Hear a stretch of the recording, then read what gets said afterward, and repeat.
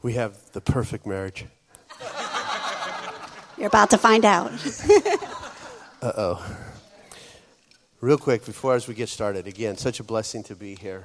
My wife and I are just honored to spend this time with you, brothers and sisters, on that same journey. Before we get started again, do you have any questions from this morning that we can that may have come up or you thought about or maybe you didn't think about it anymore? We'll just give a second here and maybe I can answer some of those questions.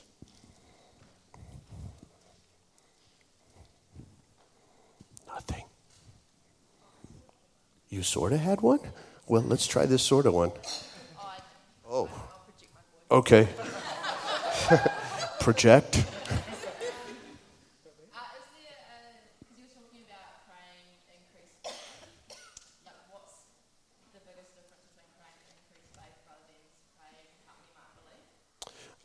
That is a great statement because truly I think the fact is the fact that the guy was praying, God, help my unbelief, come from a point of humility. You see the difference? When the disciples came to him asking for more faith, it was a point of prestige. It was a point of accomplishment. I'm crawling up that spiritual ladder. The guy that prayed, God, help my faith, help my unbelief, he knew he didn't have any. And remember, God grants grace to the humble. So I think that's great question. Great question. Anything else? We leave Tuesday.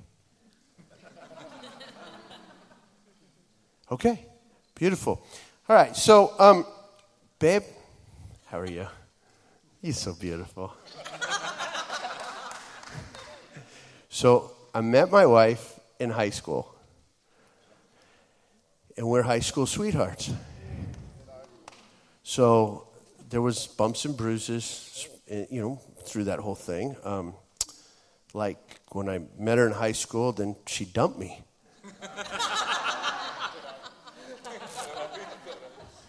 But thank God she came back to her senses. Apparently. So why don't you just share a little, something about yourself, about Christ, about us a little bit, and then the Master of Ceremonies may ask us a few questions about us together. Okay. David and I have been married 35 years. We became Christians soon after we got married. We kind of did it backwards. We got pregnant first. And then we got married. It was really funny. Let me tell you how it went.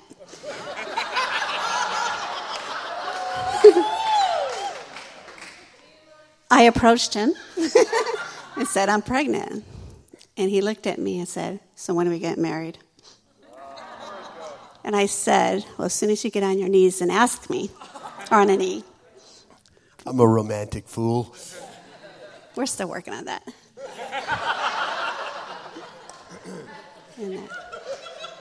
But when we got saved, he actually got saved first, and when he got saved, he was going to get the world saved, and that included me. And I grew up Catholic, went to Catholic schools, and when David was trying to tell me that I didn't know God, I beat him with a pillow because he wouldn't be quiet. Not really, I just turned around and hit him with a pillow, but I did get saved days later when he decided to quiet up. Shut up. That's what I wanted to say, but ever since then, God has taught us so much, and we still have a long ways to go. But from that day, the presence of God has been so great. And when we talk about the praise and the worship here, when we talk about in our Hosanna days, that church was in our, first 15, 20 years? We were there a long time until it dispersed. And that was that was a glorious time, but it's all been glorious, good and bad in our lives. So we learned the power of God. Mm-hmm. We learned about healing. Our first exposure into church was the charismatic thinking, if you will. And so we didn't know any better. She came from a Catholic background. And I got saved. I really was just on fire from God. That's just the way he wired me. And so everybody was going to get saved. And so we get exposed to this church. And it's kind of funny how we get exposed to our first aspect of a supernatural God. So I was in business with a guy in construction. And so the Lord used me to minister to his family, and they all got saved. And so they found a pastor. And this pastor ministered in deliverance. And the funny thing is, it was Ed at that particular time, and this was a long time ago. There was just an anointing where God would set people free. There's flying things in here. Oh, those are real. Okay. So time to lay hands on him. So this guy says, I went and got prayed. And he says, the power of God hit me, and I just started manifesting and everything else like that. And he goes, you need to go get prayer, because this guy thought I was an extremely proud and arrogant individual. So that was our exposure. And Rhonda and I went and met with Ed and had prayer and broke, curses and deliverance and whatever, that type of thing. But we really didn't have any major manifestations like this individual had. So I came back to that individual. I said, yeah, we met Ed. And I said, he prayed for us. And he goes, what happened to you? And I said, nothing. And he goes, you didn't get delivered from the spirit of pride? Boy, that said everything, huh? That was like our first experience with God, was deliverance ministry. And later on, God balanced us out more. The fruits of the Spirit came in. We didn't know any better. This is what we knew. And then we had our children. More children, I should say. Yeah, I was going to say that children thing started way at the beginning. We have 4 kids. Our oldest is 34, our youngest is 29, and we have 8 grandkids. And the first 2 were born in the first year. Yeah, the first 2 were born in the first year. Yeah, we decided to do something after that. And then, but one in January, one in December. Anyhow. I tell everybody she could keep her hands off of me, but everybody starts laughing when I say that. Oh, my. Go ahead, Jim. But one of the things, as we grow in Christ, as we've grown in Christ and stuff, we've had plenty of challenges. And it really is by the grace of God that we're even still together. There was one time where literally I filed for divorce. And God miraculously turned that around, because there was nothing in the natural that said that anything had changed in our lives. Nothing. It was just a word from God. And he turned that around, and then he started building our marriage back up. And that took a long time. This is about 20 years ago when this happened. And but it was interesting about this time is that, David and I, at that time, both had reasons to feel the hurt and the pain in our lives. And I remember going to service one time, and we were actually separated. And I was driving home from church. And driving home, I heard the Holy Spirit within me say, Rhonda, you have to let go. And I'm still driving, and I burst out crying. And I said, but God, who's going to fix him? Anybody get that? Amens? But that's why God, who's going to fix him? And not that there's not things for couples, for people to do, and things to try to make. And I'm not just talking about couples. I'm talking about relationships. There's relationships with your parents, with people and friends and colleagues. Married and single. I mean, just really quick. If you're single here, these issues, all marriages is a context, okay? When you're single, you deal with the context where you are, but it's the same principle. So please don't check it out check out because of married couples out here. Though it's just a context by which our life is lived. What we have learned in the marriage context, one of the most important things is that David's not responsible for my thoughts, my behaviors, or my attitude. Not one bit. And likewise, he's not... Flip it around. I'm trying to remember which way I said it. But it's the truth. It doesn't mean that we don't hurt. It doesn't mean that, if David said something that was hurtful, but I am responsible how I respond to that. And the day I get to heaven, I'm not going to be able to stand before God and say, but David made me do it. It didn't work for Adam and Eve. I don't think it's going to work for us, the blame shifting, but it's very easy to do that. We often grow up with ways of thinking and behaving and coping and defense mechanisms that we needed as children because maybe we weren't taught what to do when this particular situation happened in our lives, and we do what we know. And as we become more adults, and our brains, I'm trying to avoid that. I talk a lot about the brain and neuroscience and stuff. It bores my husband to pieces, but your brains aren't fully developed scientifically until about age 25. But as children, you're like sponges. You just take it all in. And when things happen throughout your life as children, you can only do what you know. And we develop some patterns in our life, ways of thinking, ways of doing things to just make it through life. But as we grow as adults, many of us don't realize that what we once worked for us and we need it, we no longer need it, especially when Christ is in our lives. And to recognize that we don't need it. I don't need to, what would be a good example? You got a whole notebook full of them. We don't need to have yelling matches, okay? We don't need to slam doors, okay? We don't need to cuss somebody out. We don't need to do those things anymore. Here's an example of a client of mine. I forgot to. I'm a clinical therapist. I do a lot of marriage counseling and I do a lot of trauma work. So when I say client, that's what I'm talking about. I had a client, a young lady who had a severe anger problem. She was very angry. And it was rooted in her childhood. And this is for anybody. Whereof her dad was very abusive toward her.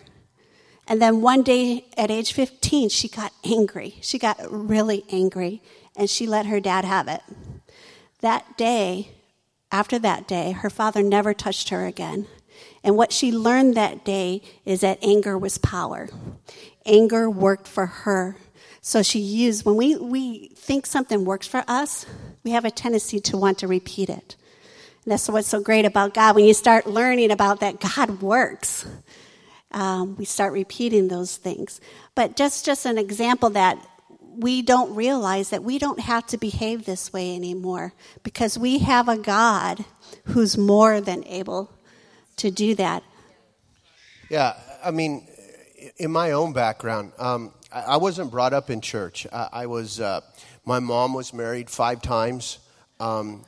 Before I was graduated 11th grade, we had stepfathers in our house who physically abused us, sexually abused us, and verbally abused us.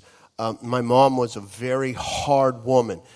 She worked construction. She was a superintendent on big construction sites. So she, at that time, that's very much of man's world. Not so much as today, but back then it was really a man's world. And she was very successful at what she did. So my context of what a healthy family was when I got married was a bit warped.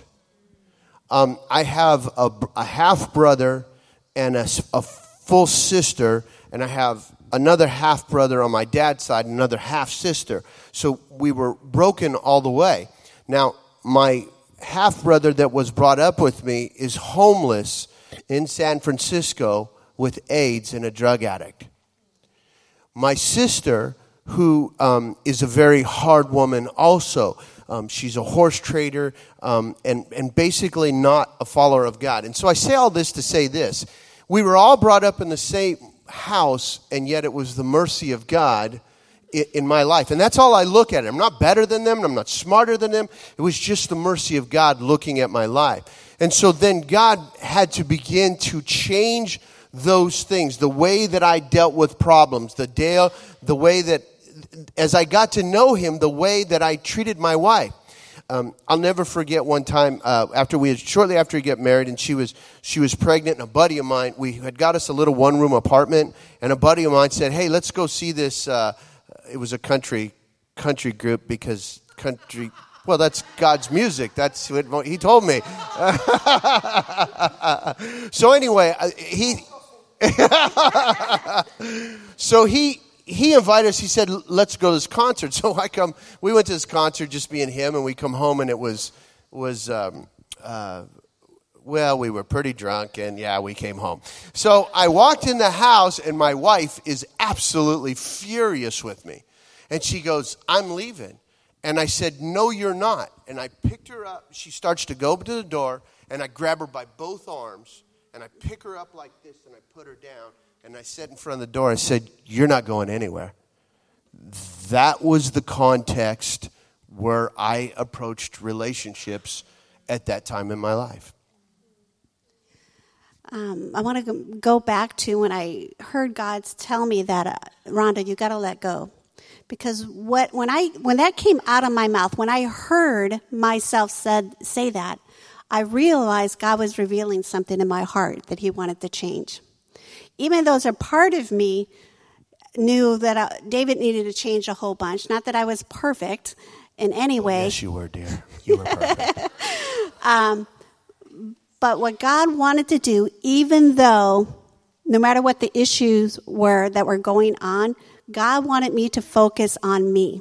What he wanted to do in me and through me, even though David was doing whatever he was doing. So I went to God and I laid it down. And the next day I picked it back up again and laid it back down. It was really hard. And so it took a lot of work to do that.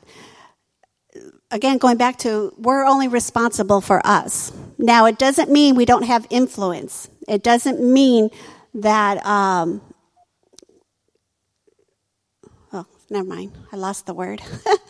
But we influence each other, and God gives us each other, and, purposely for those things. It's fascinating in Ephesians chapter 5. When I first got saved, that was like my favorite scripture, wife, submit to your husband. I don't know what it was about it, but it really got a hold of my life. So anyway, it was probably one of the first scriptures I memorized. But it's interesting when you read that whole thing, and if you were just to focus on the thing that God told you to do as a man and woman, and let go of what the Bible was saying for the other to do, you would be quite successful. Because it says men to do what? Love and give to your wives just as Christ gave to the church. What did Christ give to the church? He gave everything. He laid his life down. So I don't care what's going on with your wife. If you're doing what God called you to do in the relationship with him, he takes care of the rest. It's not your responsibility. And so my motivation doesn't become about how I'm going to change Rhonda. My motivation, again, becomes conformed to the image of what he said I would be or should be. Do you see the difference? And with some of the stuff that had gone, this is 20 years ago when I had filed for divorce. And we were separated, not living together. And David... I forgot what I was going to say. There were some trust issues. And I learned through what we walked through that I could trust God. Even though we had something going on here, our testimony now is not about what we went through. It's about what God did in us and through us. It has nothing to do with the issues. God used them. And sometimes we think our life is about us. And it's not. It's about him in us and through us. And we got to remember that. I remind myself that, if we have something going on, that we're frustrated with each other, it's not about this. It's about, okay, God, what do you want me to do here? I'm thinking about in counseling, when I'm counseling people. Very often, redirecting people to, well, what is God telling you through you? What is God wanting you to do? It's very easy to want us to fix each other. Again, that doesn't mean we aren't supposed to be doing stuff to build our marriage, but our first look needs to be at ourselves. Tell them about that couple.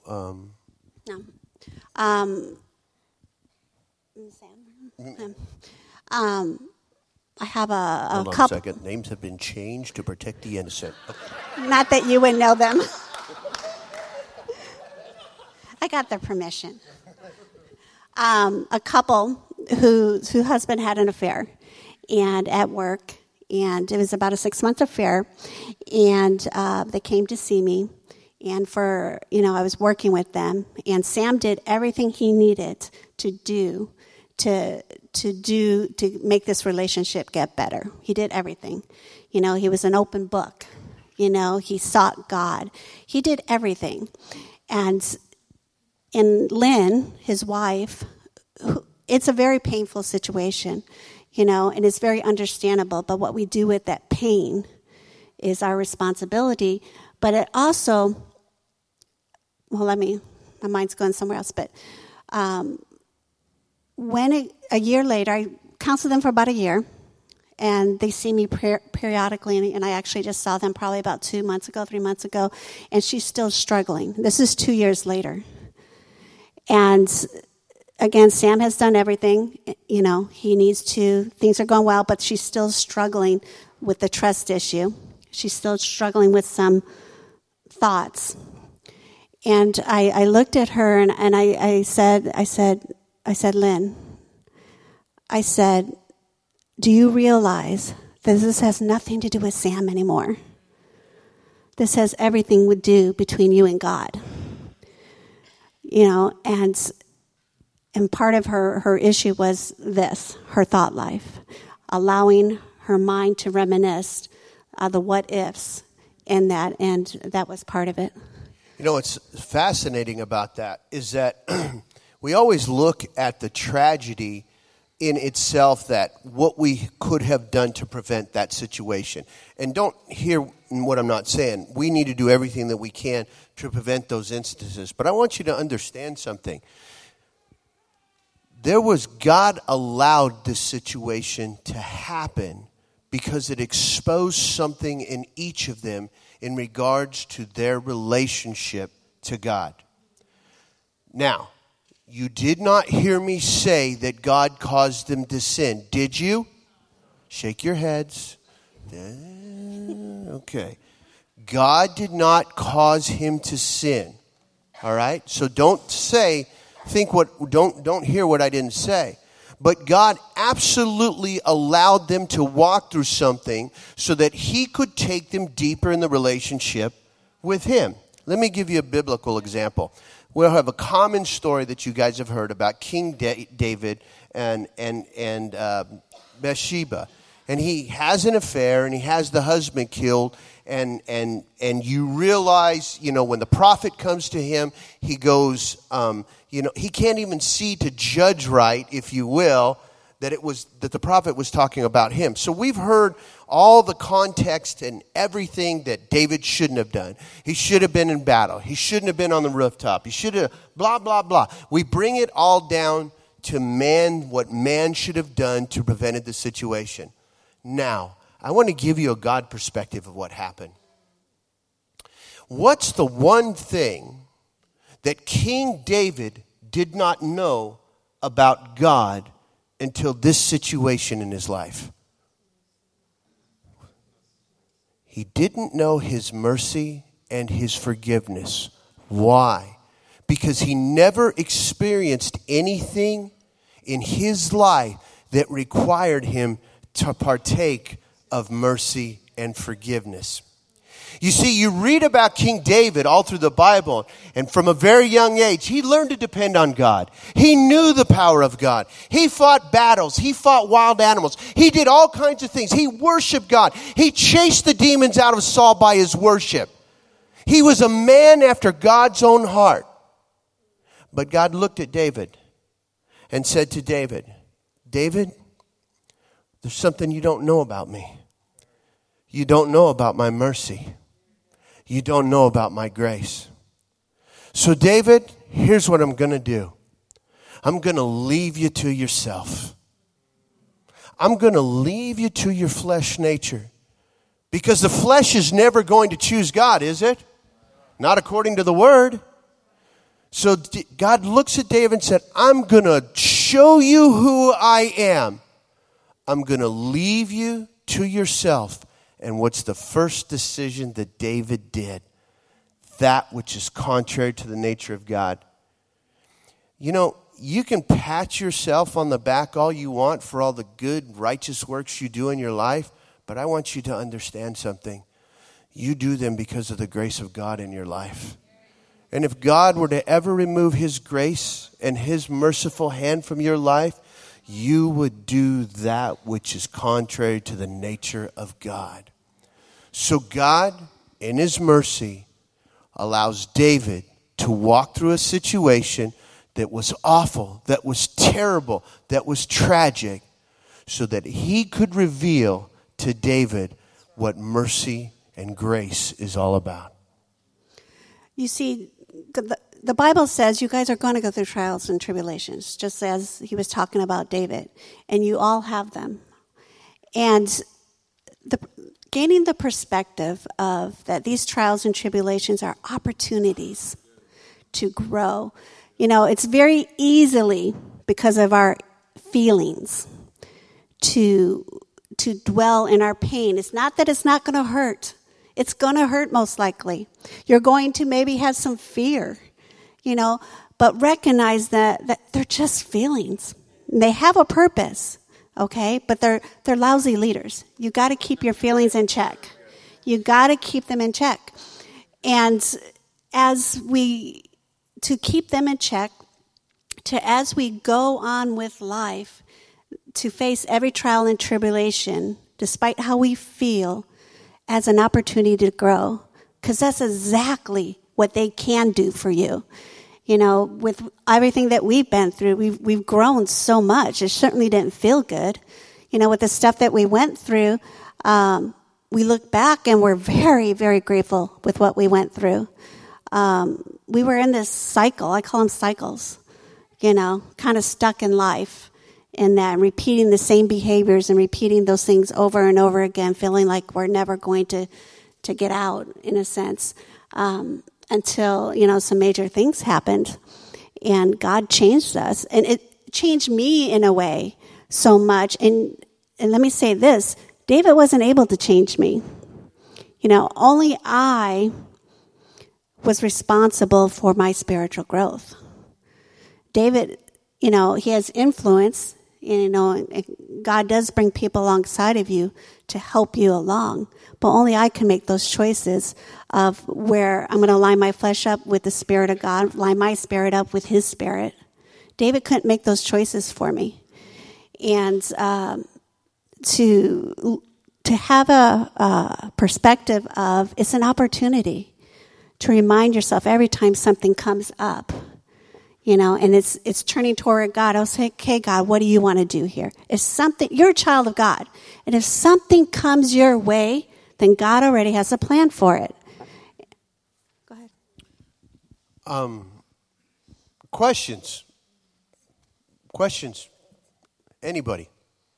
Pastor? Yes. So in your spirit, you let it go. So what did that mean for you? And David, at the same time, did you hear something or did you notice something in Rhonda that then pricked your conscience, Holy Spirit, whatever? David wasn't around at that time, pretty much. And that letting go for me meant stop trying to fix it. I kept thinking, if David only did this, if he only did it, God, you need to do this, you know. And not that there wasn't some things that David needed to do or that I needed to do. Absolutely, we needed to. But I had to lay it down to where the motivation of my heart was the thing that was in the way. You know, I just wanted the pain to stop. That's what I wanted, you know. But God had a different plan for my pain. And he used it to mold and shape me and cause me to grow. I grew so much over that time that I don't regret it at all. You know, I used to have a spirit of fear of rejection in my life. I was very happy standing behind David most of my life, who, as you can see, can freely talk and but it's a gift he has. But I didn't mind it. In fact, I rather, and I was a people pleaser, you know, and a people pleaser, sometimes even a people pleaser, it's not from God sometimes, because the motivation of my heart in being a people pleaser, not that I didn't want to help people, was to keep people from rejecting me. If I kept them from rejecting me, then I wouldn't have to deal with the pain of rejection. Understand something. When something tragic, let's say, happens in the middle of a family, the opportunity isn't just for the two people that are closest to it to grow in the things of God. The opportunity goes to everybody there. Family, friends, children. You don't understand. God didn't make a mistake when he allowed those things to happen. It was an opportunity for everybody involved to turn their faces towards God. So what God was dealing with her on that particular situation, it was really just about her and God. Now, he's dealing with me on a whole different thing, but it may not have been the same thing at the same time. Okay? Again, we're always looking at that. Did you hear the word? And this triggered that and did trigger that. I'm going to tell you something. It didn't happen to us that way at all. Next question.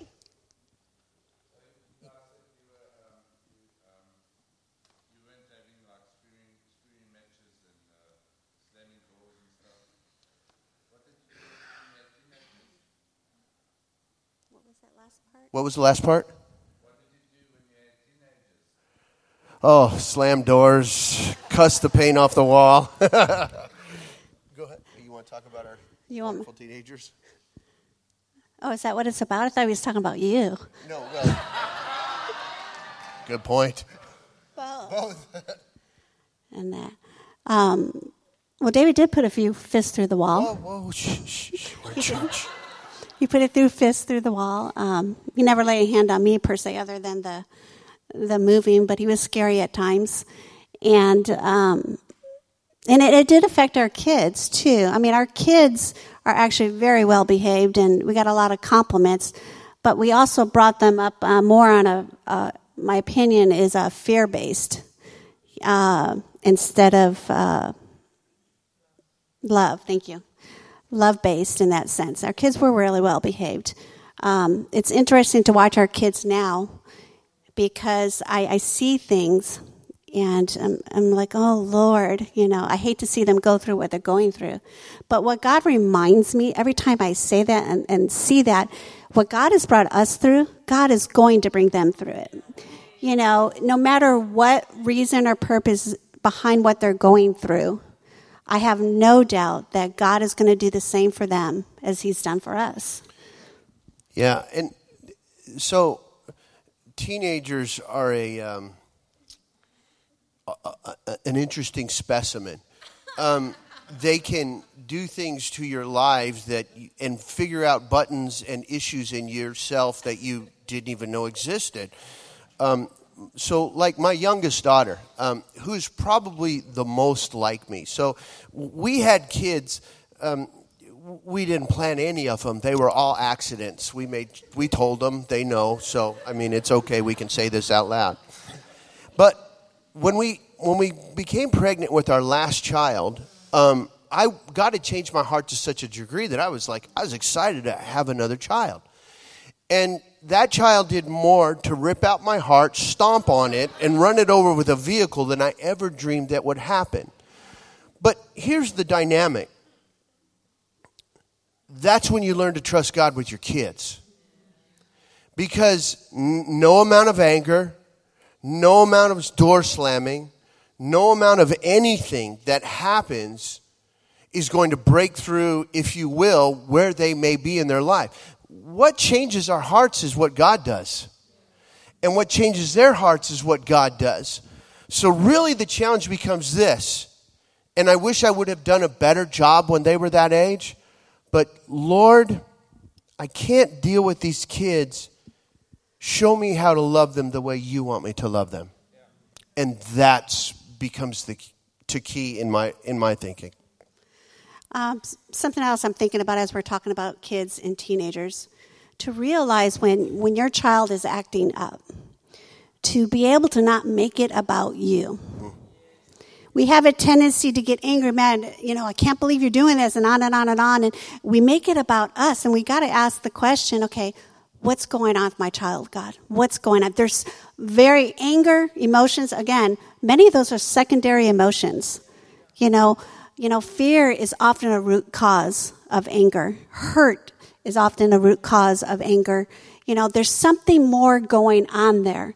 And you have a tendency, and many of us do, to get angry and frustrated before you approach their heart and say, I can see that you're frustrated. I can see you're angry. And I'm wondering, what's going on for you right now?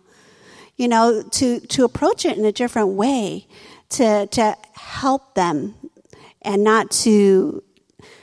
we need a discipline, okay? But to reach their hearts and to approach it that way. And I think another thing is this. I talked to you this morning about hearing the voice of God. And if you go back to Ephesians, where we're talking about chapter 5, husbands, wives, and it uses Christ, and he says he washes the church by the watering of the word. That word there is rhema. So Jesus washes the body by a rhema of God. So my thought would be this. Are we getting rhema from God for our families? God, how do I love my wife? God, how do I love my children? And are we patient enough to ask the question and patient enough to wait for the answer? That becomes key, I would think. I hope that was helpful. Yes, sir.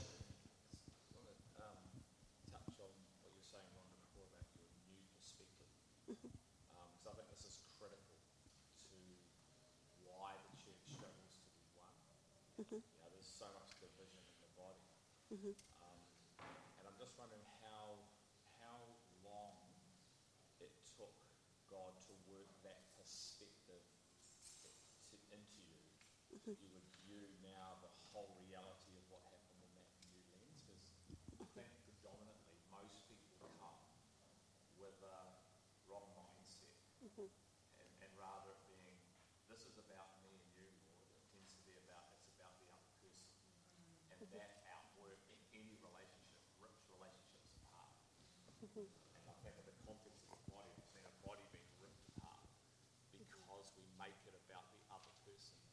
I got hurt in the church did this, the church did that, rather than actually what was my role, not worry about that. How long was that process in this context? It actually took a long time. It took a long time. There was so much in the way. For like most of us, there's so much, and things we don't even realize. And one of the main keys I find very helpful in, what we need to do is renew our minds in the fact of to have an awareness of this is going on. Holy Spirit, show me when I'm behaving in a way that I shouldn't be behaving. I think about in 2 Corinthians 10:5 where it says, take every thought captive and bring it into the obedience of Christ. I love that verse because, and I use it in counseling a lot because I tell my clients, this is one of the main keys. If you want anything to change in your life, you need to be aware of it. You got to stop and think about what's going on. If it's not from God, you need to get rid of it and replace it with what He says. But many of us go on through life not realizing that you have habits. Let me put it that way. You have habit ways of behaving. And so it took a long time to get that perception. And I think many of us really have a tendency to try to deal with our internal stuff by changing things externally. And sometimes we do that to avoid what's going on the inside. And this is where that awareness comes in, and just coming before God and saying, God, change me. Even though our marriage, we both had stuff going on, and I had to make it about me. Let me put it, God, directed, because it wasn't working. What I was trying to fix it, it wasn't working. And it's just the perspective of, I got to look at myself now. That's what we do most of the time in our relationship now. We take a step back and look at ourselves first, because that's what we can control. If you think about it, David can't fix me. I can't fix him. But boy, can God in those things. And so, yeah. How has that, outside of this context now, influenced the way you live and the freedom you're in other relationships that you're in? So this new perspective of in-laws, outlaws, friends, strangers that don't do what you might do or want. Okay. In the context of... Just a new perspective. What about other people's behavior? Okay. Other relationships? David could be a daughter, brother, Gotcha. It's funny because as my perspective changes, I also realize I see people differently.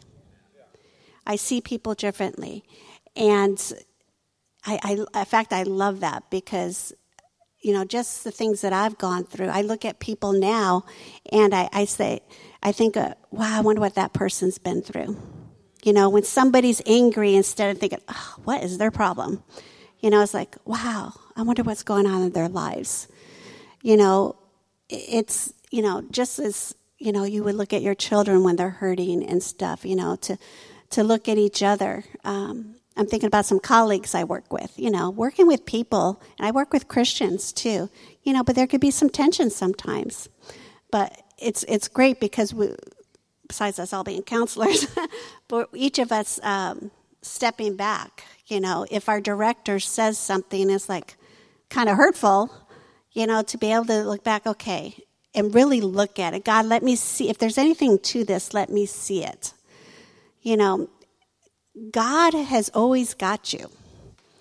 If somebody's in your life doing or saying something that you don't care about, you need to check in with God. It may be the very thing you need to hear. And if it's not, then God will take care of it. Do you know that when you're truly set free, there is no emotional attachment when the situation comes up again? When you're not set free, although in your mind you think you're set free, let that situation come up again and watch the emotions rise right up. That's your acid test. So that doesn't mean, I think that's the way you got to look at it. Yeah. Not letting people to determine who you are. The things they do, the things they say, not giving them any power in that, because you are only who God says you are in that. And so don't allow people to tell you that. I'm thinking about how in my work, one of the things I come across to very often is people not knowing who they are in Christ. And again, I still have a long ways to go. I think till the day we die, we're going to keep learning those type of things. But knowing who you are in Christ, that you're loved, you're secure. I think about how we look for that in other people sometimes, and how a healthy relationship begins with you having that personal relationship with God, being secure, knowing that you're safe. And then if you get married, it's a much healthier relationship. Sometimes when you're unhealthy, you get in a relationship and you come with the expectation of that person filling the shoes of God, because God wants to be everything that you need. Not that God doesn't use, when you get married, doesn't use somebody else, okay? But sometimes we go into relationship looking for that. And because God never intended that person to fill those shoes, you don't get what you need and want, and then you get angry and you say you're frustrated, you're not in love anymore. And it has nothing to do with that. It has to do with you're looking in the wrong place for where your needs being met. So, I don't know, who was there Thursday night? Anybody? Okay, just a few of you. One of the things that we talked about was this reality of when God made creation. And it's fascinating that we've always come to the conclusion that Eve was the helpmate for Adam, okay? Remember, he looked at all creation, and we found that there was no helpmate. And then you see how God creates Eve. Now, I want you to understand something. In humanity, we say that she's the helpmate. But guess what was the first thing that causes the fall? The relationship between man and woman. Do you know who your real helpmate is? It's the Holy Spirit. It's God. And so because we've taken that woman was that answer of that helpmate, I think what we've done is we've missed the fact that really God is the only helpmate. And so when we go into these relationships and we get married, now I'm complete.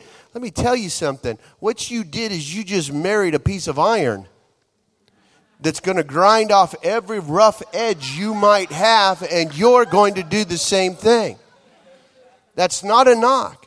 It's just the reality of what it is. That's the way God designed it. And what that does is it points you to that relationship with God. Do you know who her helpmate really is? It's the Lord. You know who my helpmate really is? It's the Lord. Let's keep it where it really belongs. Because we end up putting the pressure on our spouses or significant others or boyfriends, girlfriends, or parents, brothers and sisters, pressure on them to perform a certain way to meet your needs. And that tears relationships apart, and you're thinking it's them, but when in reality, it's your perspective and expectation is put in the wrong place. Next question. Yes, sir.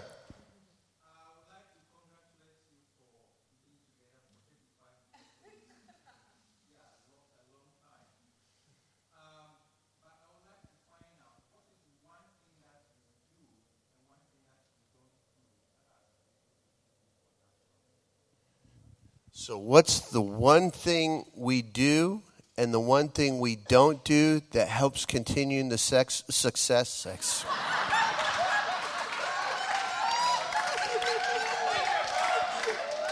Boy, everybody woke up then, didn't they? Have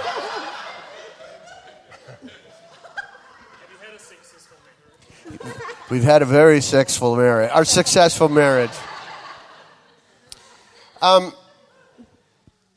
I'll tell you, I'm going to tell you how I look at my wife, okay?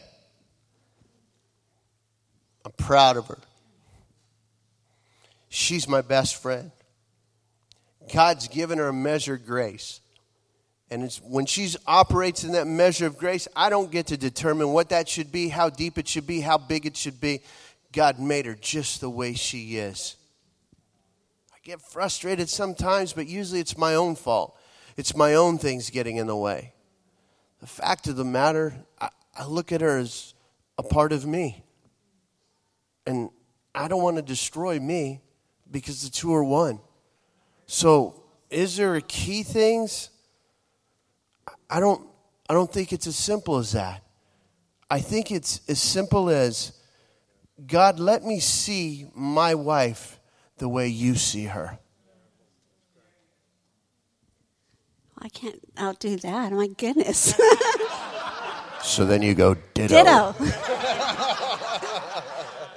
I actually had a Bible verse that came through my mind that is very useful for me in those manners is Philippians 3:10, and where God says, and I like the Amplified Classic Version, where it says, that I might know him. And it uses the word more intimately and more deeply. Because I realize that the more I know him, as my personal relationship grows with Christ, and the more intimate I can become with Christ, we're able to become more intimate. And that we're able to become deeper intimacy, oneness. Because I know we become one, and we get married and do those other things. And... But I truly believe there's levels. There you can go deeper. You can go deeper. And I believe the only way we get there is through Christ.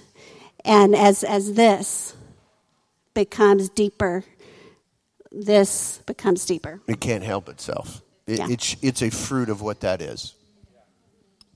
Next question. Yes, ma'am. Do what? How did we get back together? How do we get back together? I'll tell this story. No, you tell your half, and then I'll tell my half. But my half happened first.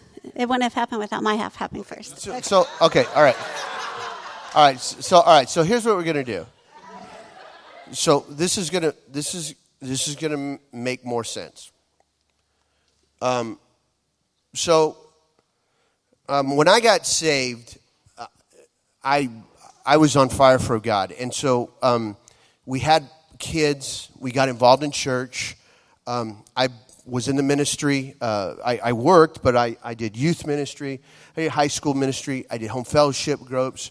I did missions work.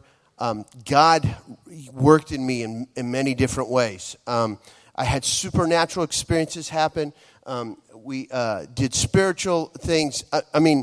I didn't have a problem hanging out with God. Okay, and it's important for you to understand. I've loved the Lord since the day He picked me up out of the gutter. Okay, so it's really important for you to understand that. For you to understand the perception of what I'm ready to tell you now. After 14 years of marriage, I had an affair. Okay?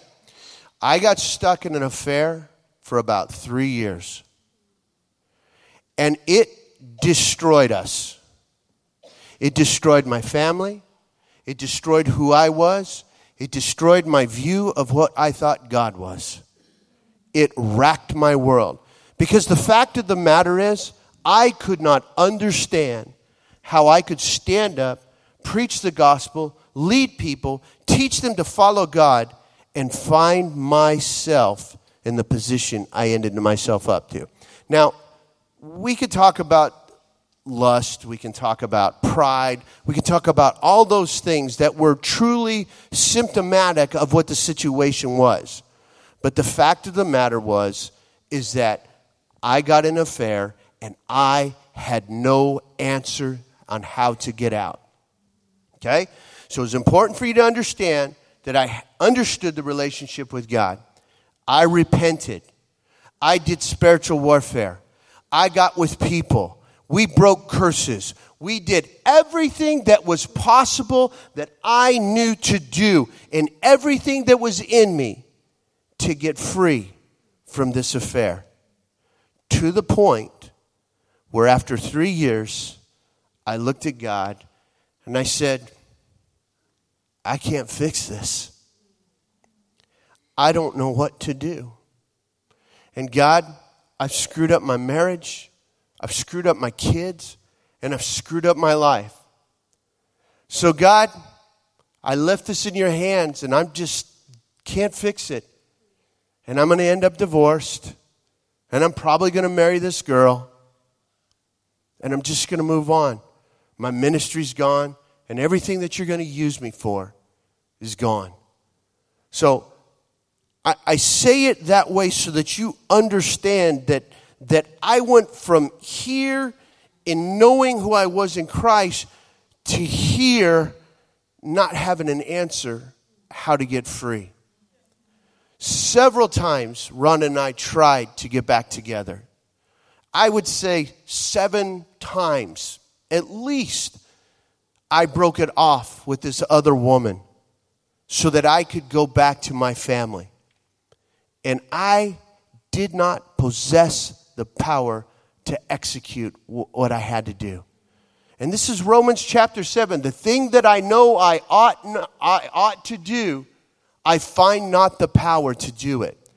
Now, I want you to understand something. I learned a measure of grace and mercy and the power of God on one's life like I had never known. Because I thought I knew it before. I thought I knew what grace was about before. I thought I knew what forgiveness was before. And then I walked through the valley of the shadow of death. We were separated, and I found myself living in an apartment and feeling like I was in prison. I'm not telling you to feel this for you to feel sorry for me. I'm just telling you the reality of what I was going through. I had Christian brothers and sisters tell me, if you love God enough, you wouldn't be in this position. They had no idea how much I love God.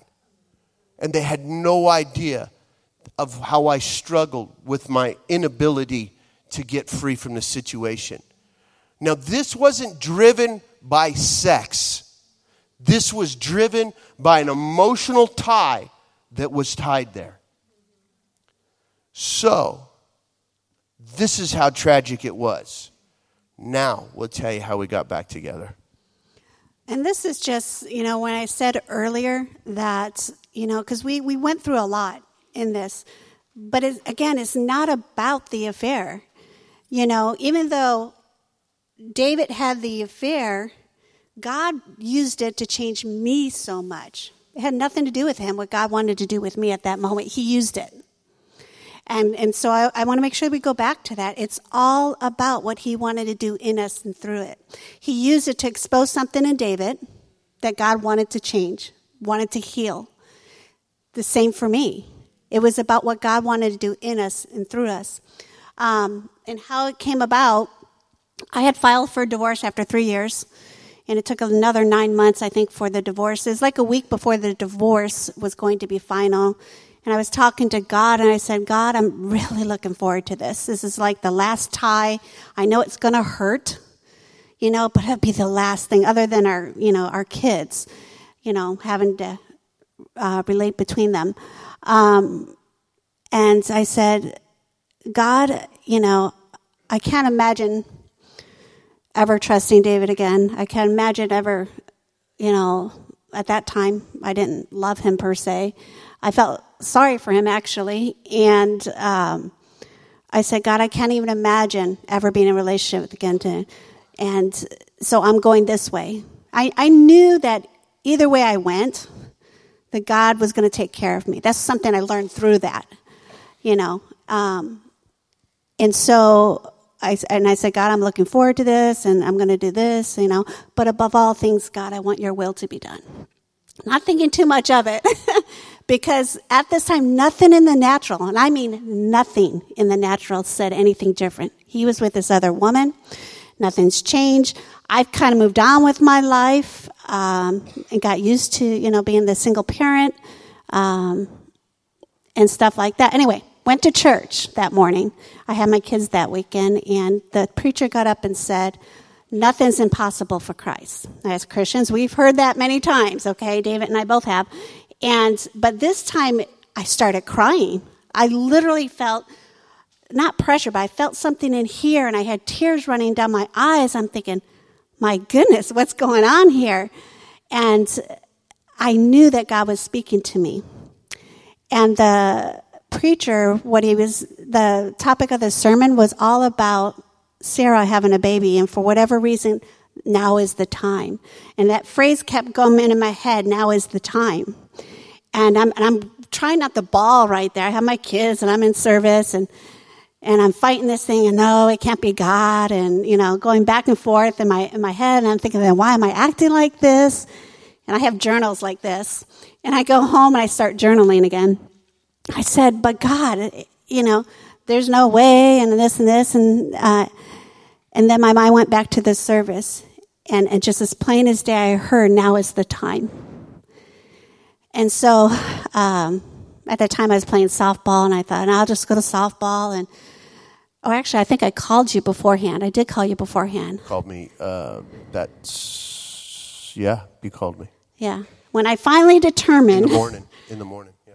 When I finally determined it was God, I called David and I said, this is what God is doing. This is what I think's happening. And I remember him saying, do you remember? I remember. Is it the same thing? I hope so. I remember him saying, you got to do what God wants you to do. Okay, that was what I was thinking. Okay, so let me bring some what was going on. So remember I talked about Rhema and an impartation of faith to do something that you said you couldn't do? That's what happened to Rhonda when she was in that church service. Okay? So a week before, Rhonda and I had a conversation, and she said to me, I need my divorce. And at that point, I was like, yeah, okay. Now, as I told you before, I had tried to break up with this other woman, and the bondage was so strong that I would sit in my truck and weep. And there was this cycle that I would go through. I would break it off with her. I would be broke up with her for a little while. Then she'd call, and then the cycle would start all over again. So this would continue to happen. So now I'd been through this cycle so many times that I had no hope of breaking this cycle. So when Rhonda called me, I was at my sister's house with my girlfriend having breakfast. And the conversation, as I recall it, Rhonda says, I think God wants us to get back together again. Now, I had no more hope at this time because we had this conversation several times. And she goes, I think God wants us to get back together again. And I'd said it like this: you do what God thinks you think God wants you to do, and hung up the phone. Because we had become so dysfunctional and so hurtful, her out of her pain, me out of my pain and my stupidity. Okay? But so that it wasn't hurt people. Hurt people don't heal people. Okay? So when she called me and said that, I'm like, oh, brother, here we go again. Okay? But I wasn't going to make a move to try to make anything better. So in 2 or 3 days, 4 days, we're supposed to have our arbitration, which is basically the final stages of divorce. And my lawyer calls me the day before it's supposed to happen. And she says to me, your divorce is over. I go, what? Yeah, she called it off. And I went, oh, wow. And then all of a sudden, for the first time in 3 years, I was able to look at this woman and say to her, leave me alone. I'm going back to my family. And I was able to do it. Now, I want you to understand something. It wasn't because of anything in me. It was the mercy and power of God. When God spoke to her, an impartation of faith happened to her, and an impartation of faith happened to me to do what I couldn't do before. And I was in a position where I wanted nothing to do with him. Above all that, I didn't want to put my kids in that position to think that Dad could get it right this time. And then my parents, my parents are Catholic. They're not going to understand about me hearing a word from God. A lot of people weren't. Even Christian friends that I knew, I was thinking they're not going to understand. But one thing that came to my mind, it was the Holy Spirit, because what came to my mind is I did not want to miss out on what I knew God can do. I had no idea what it looked like, but I knew God could do it. And it really was the Holy Spirit, because there was so much to say not to walk in that direction. Nothing in me wanted to walk in that direction. I'm still at awe, even when we talk about it, how I even made that choice. And literally, it was by the power of the Holy Spirit. So she tells me this. By that weekend is Mother's Day. So by that weekend, Rhonda and I make a decision that we're going to make it work again. And that other woman called me again as the cycle starts up again. And for the first time, with no emotional tie, I was able to tell her, don't call me ever again. And it didn't bother me at all. And so when I tell you that when you're set free of something, you're set free. God sets you free. There was never, ever, ever again a battle in regards to this woman and the negative impact that she had on my life. We'll go to that next part of that story. So within a week, I'm shopping for my wife. Within the month, we'd move back in together. Within the next 5 months, God blesses us with the first house we ever bought for ourselves. In the next month after that, we go on a honeymoon that we were never able to pay for ourselves, that we were never able to take, and the trip was free. We ended up on a Caribbean cruise, on the Eastern Caribbean.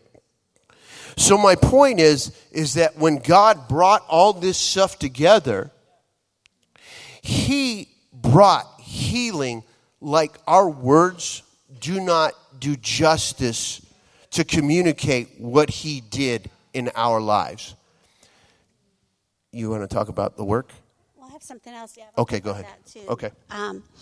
For the first 3 months, I did not, with all the years that we were going through this, the fear, checking the phones, computers, trying to think all this stuff in place, that sickening feeling and the fear and all those things, I didn't have it. I did not have it. It was the most amazing supernatural thing, going from where I was as far as those things and where I was for those 3 months. But after that time, we had to start dealing with it. The pain, the hurt, and David did everything he needed to do. And it took us years. I mean, it took a year not to think about this thing for me, but God is so good in the healing process of that. And then go ahead and talk about. So God actually graced her in healing enough where she didn't attack me. And it actually helped me that when she needed to talk what she needed to talk about, God had healed me enough where I could listen to what she needed to talk about. So the dynamics in the depth of healing, again, was so supernatural, there is no way we could ever take credit for it. So this affair happened at a particular place where I was working. So we get back together. I'm working for a different company. God tells me in a dream that the company I'm working for, he says, they're going to let you go. Your boss is going to look at you and he's going to tell you, I don't know why I'm letting you go from work, but I need to do it. So about a month later, I go to a job site with my boss. We get out of the car. He turns around. He looks at me and he says, Dave, I got to let you go. I looked at him. I go, Steve, you never said anything was wrong. He says, I know. He goes, I don't know why. I got to let you go. So I'm like, okay, because I'm a believer. If God closes one door, he opens the next one. And so we move on. So within a week, I get a phone call from the company where I had the affair. And they offer me more money than I've ever made in my life. So I look at my wife and I said, hey, this company called me. And the first thing out of her mouth is, well, you're not even considering that, are you? Now go ahead. And, that was my first thing. I'm thinking, you're even asking me, to even ask me that question is unbelievable, But I was doing a Wednesday night Bible study, a women's Bible study. It was a Beth Moore, Breaking the Chains. And in a particular, that night, that week, I don't know if it was that night, but it was within that same week. I don't even remember the topic of it, but I remember God speaking to me. As long as I stayed in the grips of that fear, I would be stuck. And so as soon as I started thinking, I thought about this job opportunity. Now, as a counselor, I would never recommend this, okay? But it was God. As long as I lived in this realm of fear of David cheating on me again, I would be stuck there. And so I went home and I said, you know what? I said, if that's where you think you're supposed to be and you need to be, then work there. Now, granted, we had friends there too. They were all reassuring me and things like that. But go ahead. The point is that God had healed her to such a degree that she could make that decision to say, go be where you're supposed to be. And this wasn't long after either. This was probably within a year of us getting back together the final time. So when I went back to that work and I saw that woman, God had set me free. I didn't even think twice. She had no effect on me. My interactions were very limited in our interactions, but God had set us both free. Now, again, as counselors, neither one of us would ever tell anybody to do that. But what's important for you to understand, this is what God and where he led us and how he took us on a path of healing. And as you can see, in the natural, this would be too difficult to do. But by the Holy Spirit, by Christ in you, you can do all these things. And just kind of rounding it up is, again, it was about what God wanted to do in me individually. You know, wanting he do in me and through me. And that's the whole reason I actually became a counselor. I used to sit in the counseling office and think, wow, if people only knew this stuff. You know, I mean, almost every time. And then, you know, I always wanted to be a stay-at-home mom, and that's what I was, you know, for a long time. But then I started the journey back to school. And I just love working with married couples and people now. Any other questions? Yeah.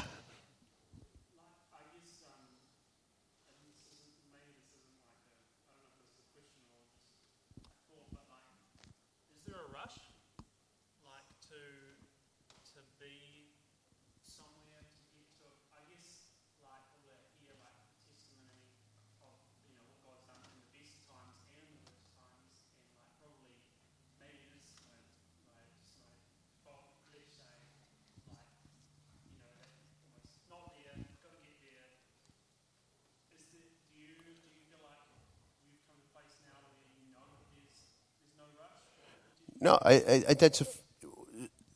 no, there is no rush. Because really what you have to learn is to be content where you are. The Bible says in Hebrews to enter into his rest. He that's entered into his rest has ceased from his own works. Do you know something that I believe with everything in me? That when God has something for me to say, it's necessarily his responsibility to provide the platform for me to speak it. So no, there's no rush. You see, I speak to who God wants me to speak, and I be quiet when I'm not supposed to speak, if that makes sense. So the pressure is off so that you can do what? You can enjoy the journey. I'm a desert rat from Arizona, in the middle of New Zealand, meeting this tall, squirrely guy. Squirrely. Oh, that's right. I'm in the QK. Squirrely means, man, I just love this guy. Meeting somebody that from across the world you wouldn't dream. And yet God said, David, go here, make friends, be with his people. I want to speak through you and Rhonda to them. So no rush, no pressure. Oh, sorry. What would be the greatest lesson you've learned individually from what you've gone through? The greatest lesson I've learned through what I've walked through. Know God. Know God. Because really what it all ended up doing is I learned about tools in my toolbox. And even the tools in the toolbox didn't give me success. It was all about knowing God. John 17:3. This is eternal life, to know God and his Son, Jesus Christ, whom he sent. So if anything, it's really about knowing God. For me, I would say one of the most important things I learned is who I am. In the sense of I was all about being a mother, all about being a wife, and I lost myself in that. And when this came about, it brought that back in greater measure of knowing who I am in Christ, but knowing him and who I was and all that. Amen. Thank you. Thanks.